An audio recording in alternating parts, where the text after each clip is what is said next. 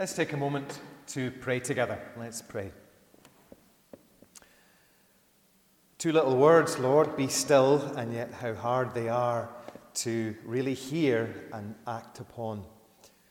Life is so busy, whether we're at the stage of life where we're working or we're retired, there's always more that we can be doing.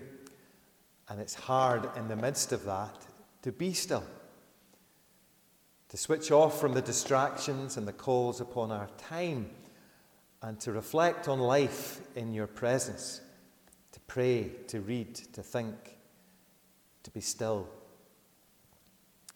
So we thank you for this hour that we have on a Sunday morning of enforced stillness, where we choose to be here so that we might in our own way be still in your presence and in the company of the faithful here in the parish of Balhelvie. So thank you for this time. And we pray that as we attend to your word, that you would bring us the particular thing that we need to be hearing today in our life situation, whatever it might be. Thank you that you know us through and through, and you know what we need to hear and do. So be with us this morning, because we ask it in Christ's name. Amen.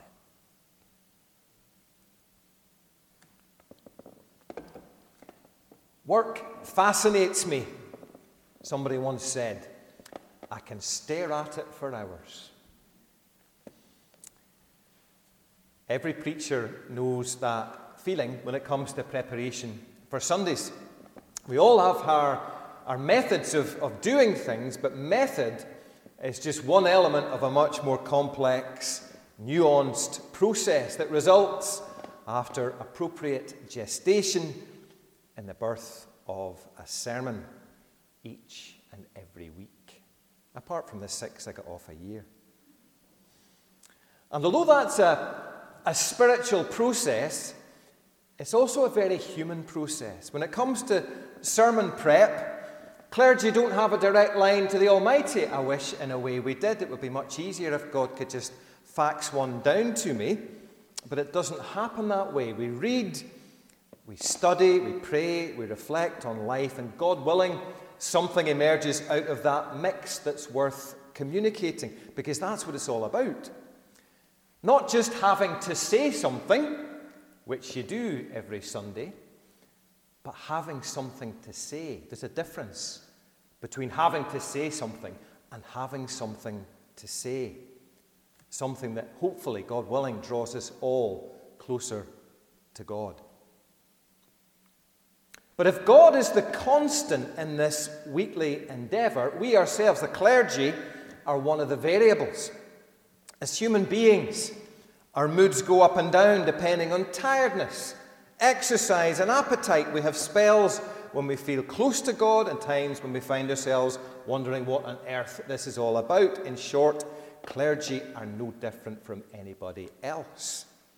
The only difference is that we are set aside for this work, this business of treasuring and telling these ancient stories so that they speak a word into our lives today. And it's a challenge. Every writer knows what they call the tyranny of the empty page. Once a week, having done all my reading and research, I pull out a sheet of A4 and try to get my thoughts down in paper. Sometimes I have to tell you that paper stays blank for a long time. But there are other times when ideas begin to tumble out, like little kids getting off a bus at a fun fair and racing off in all kinds of directions. And rather than try to corral them all, the discipline there is to round up 2 or 3 of the little brats and wipe their noses and smooth down their hair so they can be respectably presented to you in the form of a sermon. And that's how things went when I spent time sitting with Psalm 124. Lots of ideas scattering in lots of different directions. And I've corralled a few for you this morning. Here's the first wee insight I want to offer.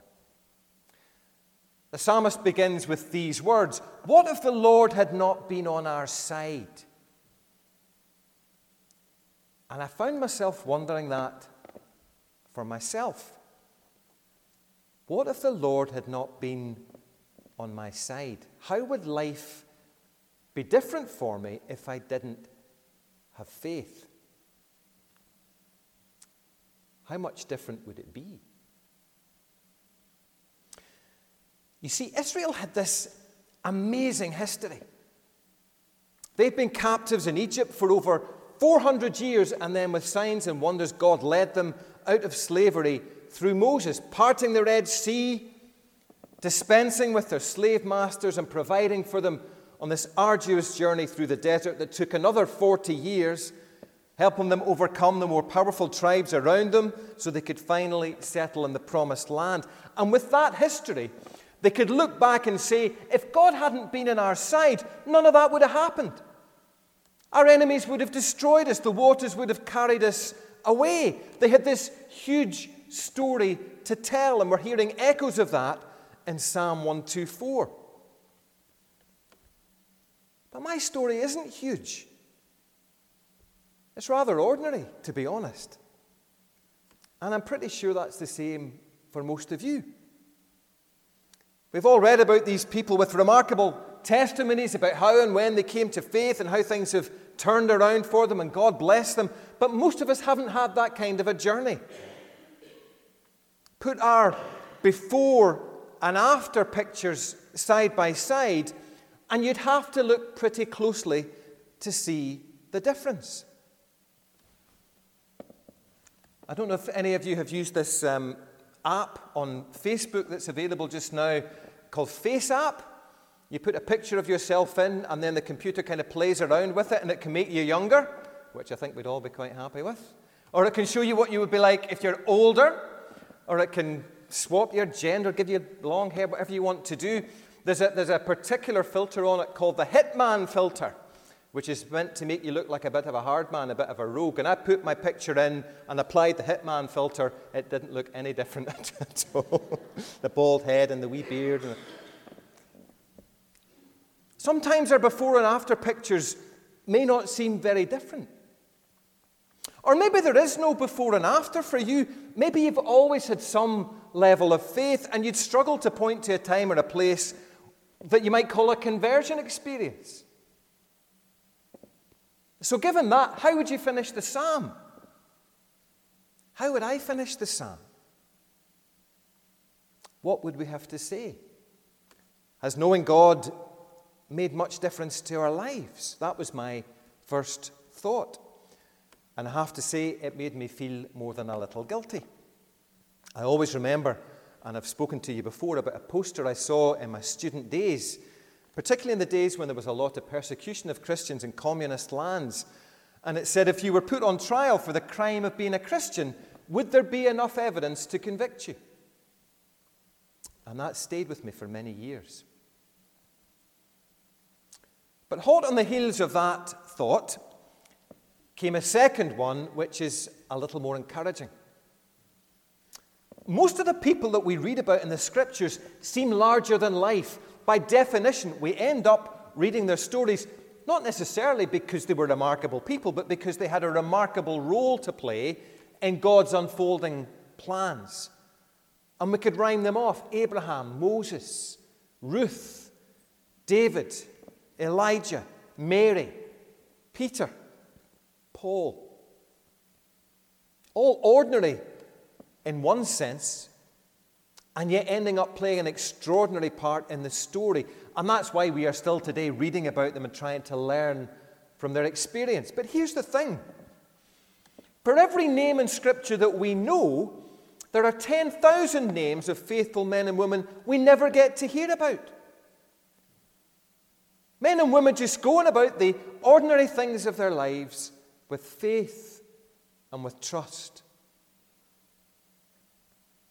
You and I aren't called to be Moses or Peter or Mary or Ruth, and we shouldn't beat ourselves up for that. We're called to be who God made us to be, and to love Him and serve Him in the places that He's put us in. If we do that faithfully, He may do remarkable things through us. He may not.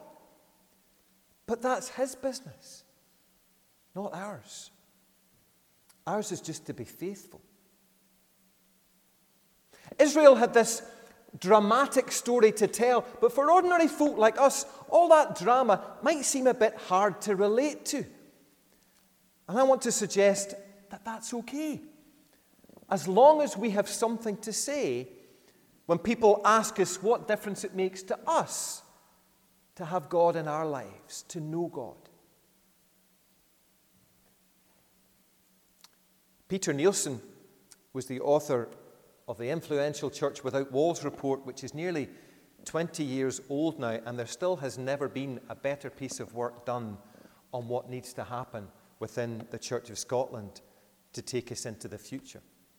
And Peter tells a story about taking a trip to Skye with his wife and having breakfast with some other tourists in their B&B. And as you do, they get talking about their jobs, and when Peter confessed that he was a minister, and I think confess is probably the right word there, one of the others, who was a Swiss scientist, gave him a hard time. How could an intelligent person these days possibly believe in all that mumbo-jumbo? Before he could give a reply, Peter's wife, who was in the throes of depression, spoke up and said, "All I know is that if God wasn't real, I couldn't make it through the day." And that stopped the argument. Later on that evening, an American couple who'd been part of the conversation came up to Peter and said how impressed they'd been by what they'd heard at breakfast time. But it wasn't anything you said, they added, swiftly bringing him down a peg or two. It was what Dorothy said, Peter's wife.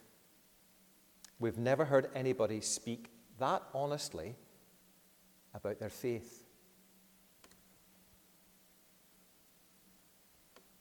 Most of us aren't called to persuade others of the truth through debate and argument. Great if we can do it, but that's not what most of us are called to. We're all, however, called to witness to the truth of God in our own lives, even if it's just the admission that we couldn't get through the day without Him. There's a remarkable power in that kind of simple, honest confession of faith. Doesn't have to be clever, doesn't have to be chapter and verse, doesn't have to be fine arguments. It just has to be from the heart of your own experience, lived truth. That will help. That will work. One last thought to add. The psalmist says, "What if the Lord had not been on our side?" And I found myself asking, what does it look like and feel like when God is on our side? That's one that's really worth thinking about. I remember when I first started playing rugby at secondary school, there were a couple of lads in the team who were really big for their age. 5'8" and 10 stone in first year. Big, solid farmers' boys. They were twice the size of most of us. I think they could have got a game for Ireland yesterday, but we'll leave that in the back burner. And when we lined up with those boys in our side, the opposition were quaking in their boots. All we had to do was get the ball to Booth or Hayburn, and they would just do the rest. Those of you who watched rugby will remember the 95 World Cup when Jonah Lomu, this 6'4", 20-stone winger, ran through the England back line like they were made of straw. It was a wee bit like that every week in junior rugby at Ballymena Academy. But a few years later, it was a different story. Suddenly, everybody had grown taller and put on a few pounds.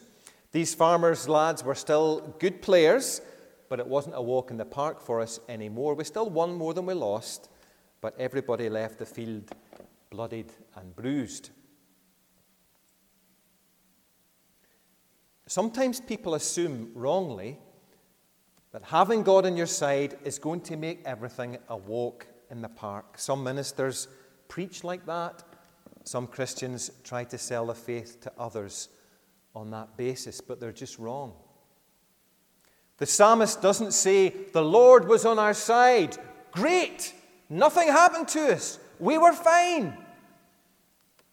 He remembers times when our enemies attacked us, when they got furious with us, when the floods came and the waters threatened to cover us. Bad stuff still came our way, he says, but in the midst of those things, God was on our side.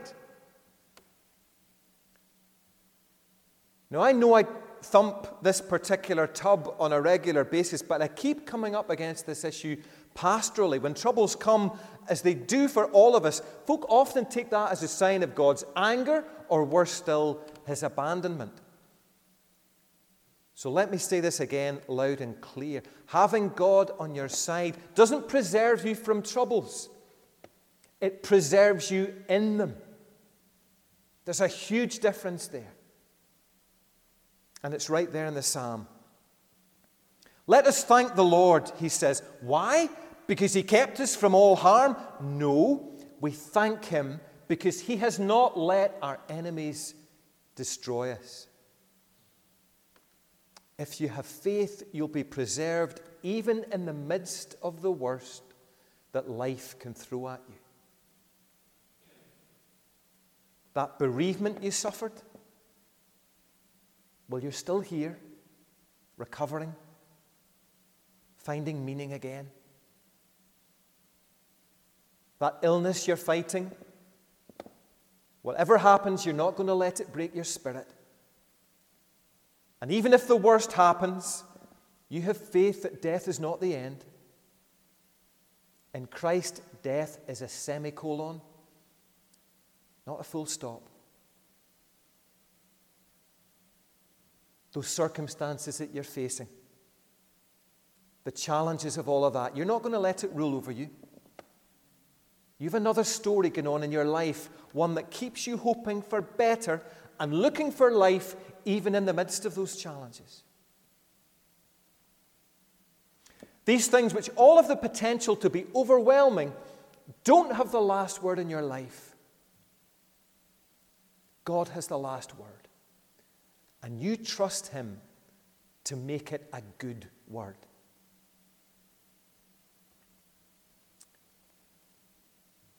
And that brings me to one last thing I want to say this morning. I've already mentioned that this psalm looks back to the Exodus, the great formative event in the life of the people of Israel. Moses leading them out of captivity into a new beginning. But when Christians read about the Exodus, they always see a deeper meaning in those stories, because for us, Moses and his work of liberation was just a foreshadow of Jesus and his work of salvation. Moses saved Israel from slavery in Egypt, but Jesus' work saved us eternally from the power of sin and death. He was leading, fulfilling in his own body a second Exodus with eternal consequences. And in a way, this morning's psalm could have been written with Jesus in mind, even though it predates him by 1,000 years. He took the worst the world could throw at him, including abuse, suspicion, betrayal, and an agonizing death. Take a snapshot of his life at any one of a score of different times, and you could be forgiven for saying, well, if God's on his side, why is this happening? And yet God couldn't have been more on his side. And his resurrection was the final and conclusive proof of that. Let us thank the Lord who has not let our enemies destroy us, said the psalmist.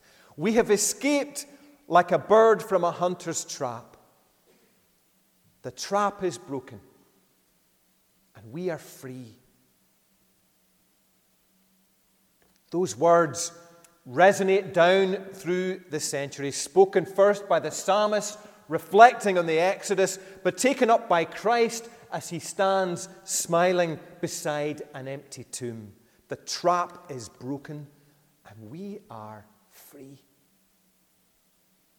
And that great Exodus story of resurrection is the backdrop against which the Christian lives out his or her life, her little life. His little life. That great story and its consequences are the end toward which we're living. the death of death and all that goes with it, and the coming of new life even now. John Calvin once said that the church is a place of many resurrections, and he was right. These lives that we lead may not seem extraordinary, set alongside the story of Israel or the great heroes and heroines of the church. And the truth is, there are times when we find ourselves unmoved or perplexed or even angry as we try to walk with God. But every act of kindness, every Godward movement, every setting aside of the wrong and embracing of the right is a mini resurrection, a sign of the work that God has begun in us, and as sure as Christ is risen, will one day bring to completion. That's the hope that Psalm 124 brings us. Those long hours of head scratching help me see that in the end, this psalm isn't about us and what we do. It's about God and what God has done and is doing. He's in the process of saving this world from everything that mars it. And throughout it all, He is on our side. Amen. And thanks be to God for His word.